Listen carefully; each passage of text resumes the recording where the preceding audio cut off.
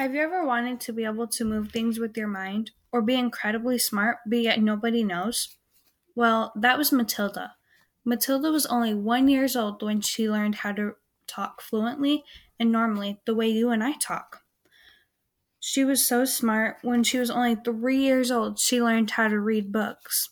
But not just little kid books that have lots of pictures, but she was able to read adult books.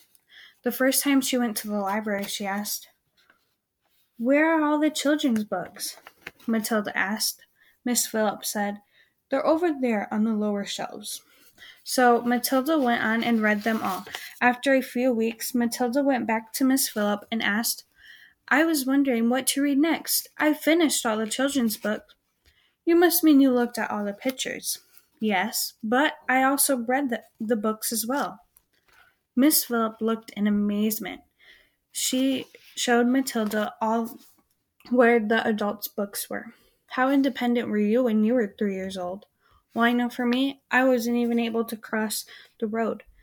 But yet Matilda was able to walk 10 minutes to the library because her parents wouldn't buy her any books."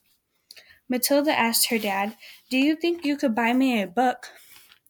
she asked, but her dad said, "A book? What do you want a flaming book for?" She told her dad to read. This actively demonstrates that her parents would not encourage her to do the things that would make her smarter. Further in the book, it stated how her father felt that she was being unthankful. He went on and said, "What's wrong with the telly? For heaven's sake, we've got a 20-inch screen, and now you're coming to me asking for a book? You're getting spoiled, my girl." So she took matters into her own hands, and she walked to the library 5 days a week to read. When her mother went to bingo, her brother was at school, and when her father was at work. Then she would leave. Then she would leave too. How crazy is that?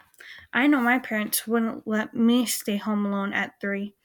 Matilda was so smart, she even knew what time she had to leave to make sure she would be home in time before her family got home. Then, when she was 5, she went to school for the first time.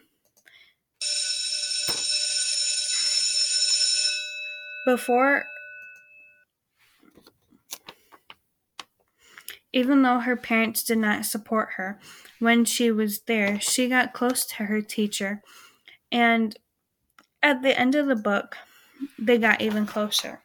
But you'll have to read the book to find out how. The book is at your local libraries, and I hope you enjoy the book as much as I did.